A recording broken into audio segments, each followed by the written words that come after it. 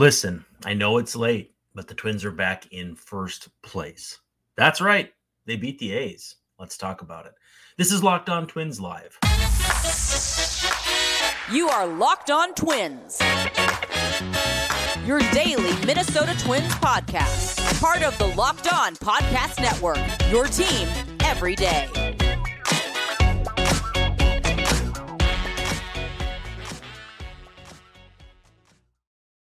Hello again, and welcome back to Locked On Twins. I'm your host, Brandon Warren, and you can find me on Twitter, but I probably wouldn't, at Brandon_WARNE. Thanks for making Locked On Twins your first listen every day. And we're free and available wherever you get your podcasts, as well as on YouTube. And of course, part of the Locked On Podcast Network, your team every day. I know we're hanging out late here, but feel free to be active in the comments, either on the show here live or on YouTube after the fact, or however you want to get in contact with the show. We'd love to hear from you. Also, too, if you have questions for the show, feel free to ask either here at Locked On Twins in the DMs, at Brandon_Warren in the DMs, or wherever. If you can get a question to me, there's a good chance we'll get it answered. Also, too, Locked On Twins breathless post-game minutes after pretty much every game. Had the one come out tonight with the fact that you won't see anywhere else, actually stat you won't see anywhere else. But that was a fun one about runs scored in the ninth inning. So make sure you go check that out. Twins back at it with the A's on Saturday at the Coliseum. It's going to be a 6:07 first pitch. It's Pablo Lopez making his first start of the second half against Hogan Harris. And if you don't know much about Hogan Harris, you are not alone, but we'll talk about him a little bit later in the show. If you want to catch every pitch of the Twins hometown broadcast with SiriusXM, with Corey and Danny, you can do so on the SXM app. Just search Twins. So I already got a bunch of comments in the chat. I really do appreciate that. Twins coming off a 5-4 win over the woebegone Oakland A's. Twins 2 runs in the first, 2 runs in the ninth, and a single tally in the fourth. This one, to me, had the hallmarks of a classic Twins loss. And when I say a classic Twins loss, I mean this season. Not necessarily previous years or anything like that. But, the offense, again, falls asleep with runners in scoring position. For the longest time, they were actually doing okay. They were showing the graphic on the TV about how the Twins, I think, were 3 for 10 at one point. Anyway, they finished 4 for 15. They stranded 10 runners on base, and in general, just did not blow the A's out of the water like you would have hoped. Especially so the fact that Ken Waldichuk came in just with a brutal season ERA. Shintaro Fujinami, if not for the Joey Gallo homer, that would have been a pretty ugly outing for the Twins, as he's got an ERA over 9. But Gallo comes through. Twins get a little bit of help from everyone. Multi-hit games, Carlos Correa, Donnie Solani, and Edouard Julien off the bench. And there's some mixing and some matching. The A's threw 7 pitchers, Twins with 6. So I would imagine 13 combined pitchers would be up there as far as historical. Maybe not too far back, but since the 1 inning or 3 batter minimum, I bet 13 combined pitchers is quite a ways up there. But again, this to me felt like a Twins game that was going to get away from them. I was expecting a 4-3 loss, which is, I guess if you subtract Gallo's home run, theoretically, it would have been a 4-3 loss. But it didn't feel to me like the Twins had that late inning juice. And again, it's felt that way all season long. And like I said in the post-game minute, the stat that I was bringing up, the Twins came into this game with 17 ninth inning runs this season, the fewest in MLB. The Twins scored 2 in this one, so they bumped up to like 28th. But they're down there with the Rockies. They're down there. They were even behind the A's. Granted, I said they were in last, so of course they were behind the A's. But it was, really a hallmark of this Twins team to not score runs late in games. And again, if not for Gallo, that would have been the case here. A lot of frustrating things, though, about this game to me. Again, this is the A's. They've played 93 games. They've won 25. You can't overstate how poor that is. Twins have 5 more to go with the A's, so that's going to show up on their strength of schedule, which Tankathon says is the easiest the rest of the way down the stretch in the second half. So we'll see if the Twins can continue to, not continue to, but start to take advantage of the opportunities around them. And the big thing about this, too, for me with this this upcoming schedule is it leads into the deadline. And while 2 weeks of data and a data set for that amount of time would not be considered significant, when it's backed up by the start of the season, these next 2 weeks are going to be pivotal for the Twins deciding what direction they take at the deadline. Now, again, I don't think they're in any sort of position to sell at the deadline just because of how bad the rest of the division is. But I mean, in terms of what positions they'll address, I think it's pretty obvious they're going to need at least one reliever. Depends on if Caleb Thielbar can come back, as far as if they need more than that. But offensively, I'm not sure what they're going to do. They already, in theory, don't have room for Matt Wallner. So unless they add a big bat that they're willing to, ruffle some feathers over on offense, I just don't know where that fit comes into play. Everybody's talking about Goldschmidt. I think Ty France is a good guy to target. But again, I look at the situation around that, and it's where would these guys play? At the same time, we can look at this Twins offense and be like, holy crap, they can't hit at all. And then you say, okay, well, let's go get a second baseman. They should be cheap. Well, you're waiting for Jorge Polanco to come back. Let's go get a first baseman. Okay, well, then where does Alex Kirilloff go? If Kirilloff goes to left, what are you doing in left with Gallo? Is Gallo going to right? What are you doing with Kepler? And again, these all seem like simple decisions for people like us who don't make those decisions. And the primary reason I think a guy like Max Kepler is still on the team, especially since he's been hitting better lately, but is the deal is if you DFA Kepler and Matt Wallner isn't any good, and theoretically that could definitely happen, you don't have any recourse after that. You can't go, at that point you could go to Larnach, but again, you're burying yourself in depth that you don't need to do. You're one hamstring away on Joey Gallo from having Wallner up here with Kepler. Like, I don't think, for as much as people don't like Kepler, I don't think the Twins are in a position to flush away any sort of big league depth unless it was a trade where they brought back something that was going to help them a little more than Kepler. And again, I keep kind of going back to the Jaime Garcia trade, where if you can get a couple decent, interesting arms in a trade like that, then I think you'd have to consider it. But for now, I don't see a way where they're going to give up, just say, hey, we're done with Max Kepler. If they haven't done it yet, now is not going to be that time. Twins hold the A's offense at bay. Too many walks. There were 6 walks on both sides, but no A's hitter had more than one hit. Former Twin Brent Rooker with just a single. This A's team is they're mighty young. Tyler Soderstrom and Zach Geloff both make their major league debuts, so that was cool to see. And if you can't be good, and this is kind of my primary tenet with why the Twins are so frustrating this year, is if you can't be good, you should at least be interesting. Are the Twins good? I think talent-wise, they're good. I think potential-wise, they're good. But they're 92 games into the season, and they've won as much as they've lost. You can't call them good, at least not in the sense of they're going to do damage the rest of the way. With that said, they're also not interesting. Strikeouts aren't interesting. Pinch hitting isn't interesting when it's in the 4th inning. They look like a bunch of stiffs out there. You see other teams having fun. Atlanta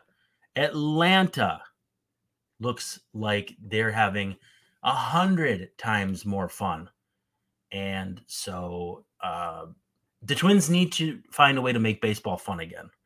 Our friend Ryan has a comment here that we'll come back to once we get back from break. But let's talk a little bit about eBay Motors.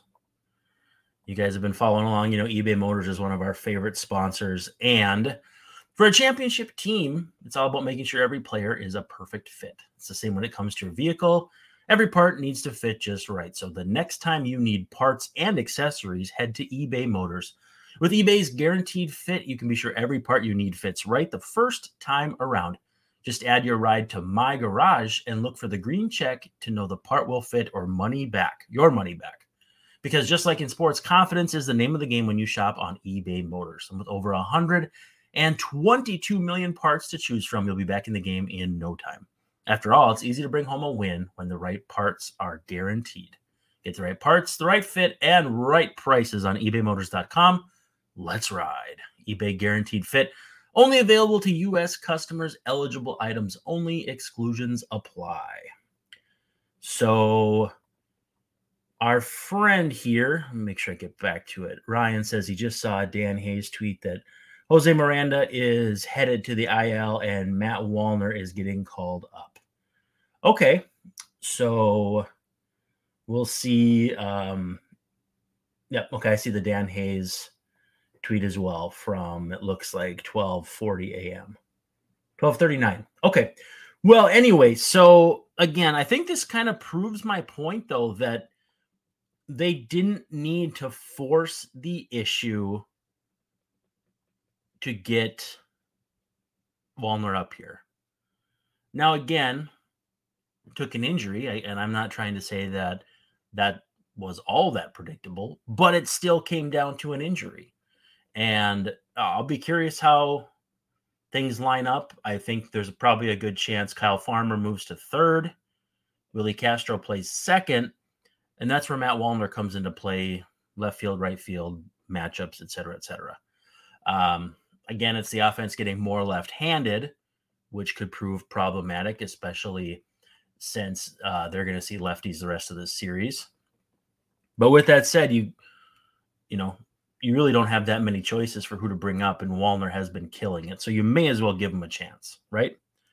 So that makes a lot of sense to me. And so Wallner joining the team out west for tomorrow's game. Again, 6:07 first pitch at the Coliseum. Twins A's. Game 2 of the series, game 2 of the season series. Pablo Lopez against Hogan Harris. We'll talk about Hogan Harris here in a little bit, but you can catch every pitch of the Twins' hometown broadcast with SiriusXM on the SXM app. Just search Twins. Also, too, thanks for making Locked On Twins your first listen every day. And if you are an everydayer, make sure you check out the show over the weekend. I'm going to have report cards for the first half for your Twins hitters and pitchers. So should be a lot of fun. Our friend Anthony says Duran has given up runs in his last 3 outings. At what point do you start worrying about him? And our friend Sarah Wall says Duran kind of feeling like April Griffin-Jacks right now. Maybe not quite as bad as that, but it's certainly added to my stress levels. Yeah, I want to look into Jhoan Duran because I think, it's obvious he hasn't been himself. But it also is probably indicative of the unfair expectations that we put upon him. So with tonight's outing, he's at a 2.29 ERA, 67.1% ground ball rate, which I was not aware of until now. That's absolutely incredible. 11.8 strikeouts per 9, 3.9 walks per 9. I'm kind of looking across the board, and pretty much everything is the same from last year, with the exception that he's walking almost twice as many batters per 9. And that to me is a big deal late in games. And I mean, that's not just a to me thing. That's a to everyone thing. And granted, a pitcher with a strikeout potential and penchant like Duran has, 11.8 per 9 each of the 2 seasons he's been in the big leagues, you can live with 3.9 walks per 9. The 2.1 he put up last year was incredible. I mean, that's very rare to see anybody striking out hitters at that rate with that few walks. Everything else looks pretty much above board. He's picked up an extra mile per hour on his velo. Honestly, I think it's something that's kind of gonna prick up my ears, but it's not something I'm gonna be worried about quite yet. And with Griffin Jacks too, they moved him out of the role, got him back right, brought him back. The nice thing is, if they would have to do something like that with Duran, you have Jacks in place now and could fill the role of Duran if they had to do a flip-flop there. But with that said, I'm not pushing any sort of panic button on Duran yet. This isn't June Jorge Lopez quite yet or anything like that. So we'll see. I don't think the Twins are really thinking about it that much either. But with that said, it's hard to ignore that things have been a little dicier with Duran in July. In fact, one of my post-game figures, which was, for the post-game minute, was that Duran had allowed 5 hits in April, 5 hits in May, 5 hits in June, and 5 hits in July. Unfortunately, the day that I shared that, I want to say it was July 7th. So in 7 days of the month, it was 5 hits. So again, things snowballed pretty quickly on Duran so far this month. So there'll be things to monitor. There'll be things to watch and that sort of thing. I'm not pushing like a panic button or anything like that, but I'm definitely monitoring something like that. Noah Welch chiming in saying, Buck, man, at least the Twins got the win and Cleveland lost. Yeah, so I don't know if anybody was watching the Cleveland game. I kind of was hate watching it beforehand. And they went up 4-0 in the third inning. And it was pretty cool, actually, how they did it, because Bo Naylor and Josh Naylor both hit 2-run homers in the same inning. And it was the first time, if I'm not mistaken, the two brothers hit homers in the same game since BJ Upton and Justin Upton did so 10 years ago. So that's a kind of cool little footnote. Even though Josh Naylor is the bane of my existence, it's always cool to see those kind of family moments. Nevertheless, Rangers score the final 12 runs of the game. Absolutely blow up Sam Hentges and Aniel De Los Santos, Cody Morris. It got ugly late. Yeah, our friend Ryan says their other brother got drafted too. Yeah, the third Naylor brother got drafted over the weekend. I think it was Miles Naylor, if I'm not mistaken, who was picked up by Oakland in late 30s. I think it was like pick 39 or 40. So, yeah, we'll see how things go there. But it's certainly cool to see brothers in the major leagues, let alone on the same team, let alone homering in the same game. Yeah, again, depressed Twins fan, Wallner on his way back says, let's bleeping go. Yeah, it's going to be good to see him back just because he's hitting everything. And at some point, we talked with Sully on the Locked On MLB national show that actually posted, I think it was late Thursday night. And he was talking about Wallner being a spark plug for the Twins. And I like the idea because if you can bring in someone who not only was great in the minors, but has been very good in the big leagues this year, but gives you a different look, changes up your lineup a bit, someone that you can give a longer look to, we'll see what it looks like. But at the end of the day, the Twins are beggars, not choosers. And so Wallner's the guy to come up. Again, he'll probably play left. You move Castro to second. You move Farmer to third, or Solano moves around. There's a lot of flexibility on this team. But with that said, and I kind of tweeted about this too, like they have all these matchups they can play for. You can play Kyle Farmer higher in the order against lefties and Donovan Solano and that sort of thing. But it still feels like, so those guys don't come through early in games. You pinch hit for them later in games with Joey Gallo and Edouard Julien, and then those guys get neutralized by lefties late in games. And so to me, like the strategy there just doesn't really line up. And again, I'm as big of a proponent of matchups, as big of a proponent as you can be of sabermetric analytical stuff. But again, if you're not accounting for lefties later in games possibly wiping those guys out, that's got to be a part of the calculus too. And I'm not saying it's not, but it's come up too often this season where they have a good lefty in, or even a decent lefty, like another team's equivalent of Giovanni Moran in there. And too often guys like Alex Kirilloff are getting eaten up there. So, getting Matt Wallner back is going to be cool. But with that said, don't expect him to be a savior just because it's not fair to put that kind of pressure on him. He could be dollar store Joey Gallo for all we know. Our friends at Bird Dogs are chiming in here. Bird Dogs are khaki shorts. They fit thinner through your thighs and legs. They can make someone like me look pretty good in a pair of shorts, it's a big deal. They do the same exact thing as Lululemon, but they fit better. You're never going to want to take these off. You can wear them to church. You can wear them to the golf course, the ball game, wherever. You got to take them off to wash them, I should say that, but you're not going to want to change out of them. It's a cloud knit fabric. It looks like khaki, but stretches. So it basically fits you perfectly to a T.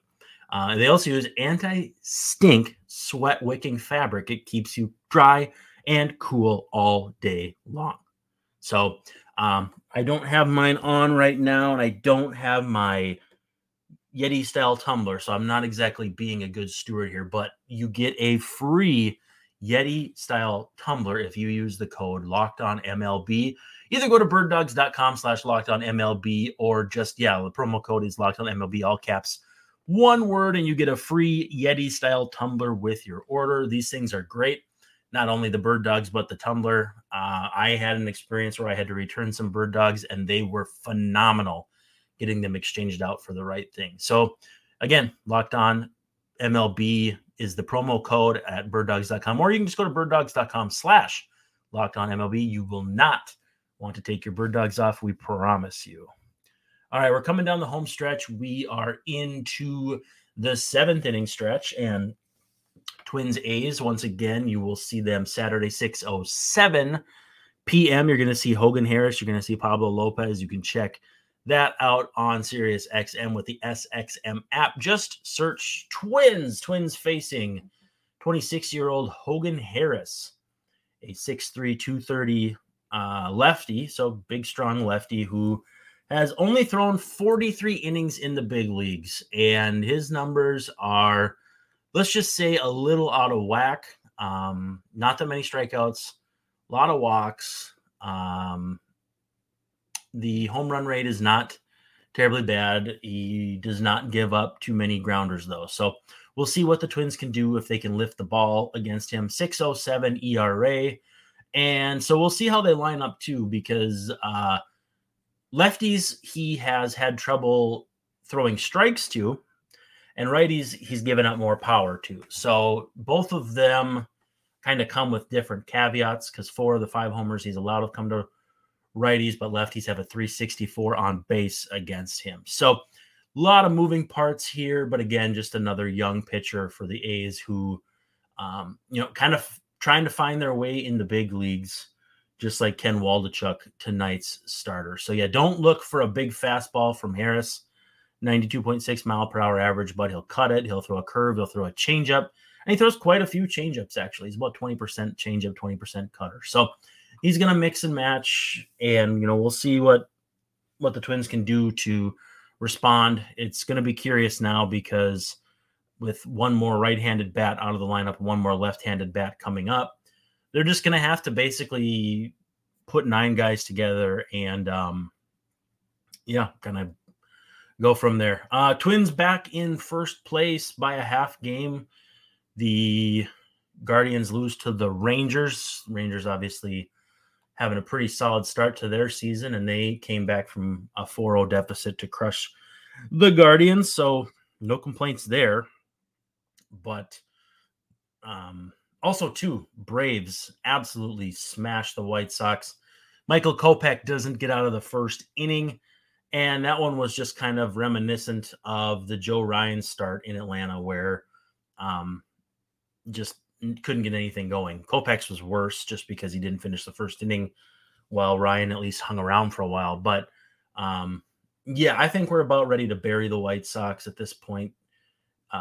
17 games under 500, 8.5 back, 3 straight in the loss column. They're 3.5 behind Detroit, believe it or not. So I think they're about ready to be put out to pasture. Obviously, Kansas City and Oakland jockeying for position. I believe Kansas City, they have one more win than Oakland right now and 3 fewer losses. So Oakland kind of running away with that top spot here in terms of ping pong balls to get that first pick. Strike zone, absolutely dreadful in this one. We mentioned it. Nick Lentz was all over the place. Credit where due, and this is going to seem like damning with faint praise. He sucked for both sides, at least. I mean, he had a Kenta Maeda strikeout early in the game that really there was no business being called. Carlos Correa had a terrible one. Looked like he might get thrown out. I think Joey Gallo had one. It was just in general a pretty awful game for umpiring. So I'll be curious to see what the umpire report card looks like on Twitter tomorrow morning. It's not going to be good. It's not going to be good at all.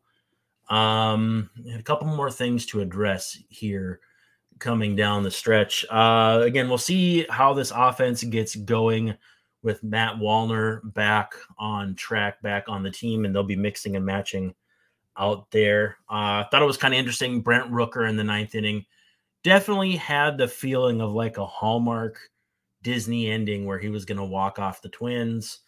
And seeing that as a potential narrative, Duran drills him with a pitch, puts him on, induces a grounder, ends the game. So I think you could say Duran understood the assignment. Griffin Jacks, again, spotless inning. Moran, spotless inning in a third.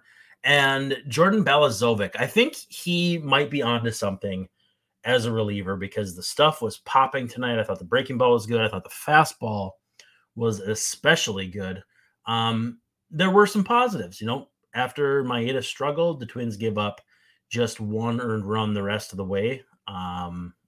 So in general, they did everything you needed to do to win, but it was a, I don't know, uninspiring, ugly win that still counts as a win, right? So Twins will need to get back to it on Saturday. Pablo against Hogan Harris. Should be a good one. Late evening, early evening, technically, I guess, start. These Oakland games, though, and Seattle and all that, for an old man like me, these things get pretty late. So not often that I'm up past 12 o'clock midnight as we're recording here, getting into the 1 o'clock hour. So, yeah, basically that's about all I have. That's a wrap. Thanks so much for hanging out. We had some pretty nice live numbers in this one. We'll try to do some more live shows if the reaction continues to be positive. Thanks for making us your first listen every day. That's Locked On Twins. Every dayers, make sure you check out over the weekend. I'm going to do some report cards. Also, subscribe, give us a 5-star rating on whatever platform you're listening or watching on. Click that subscribe and thumbs up button if you're on YouTube. Anyway, this is Brandon Warren signing off saying thank you so much. And don't forget to stop by over the weekend. This is Locked On Twins.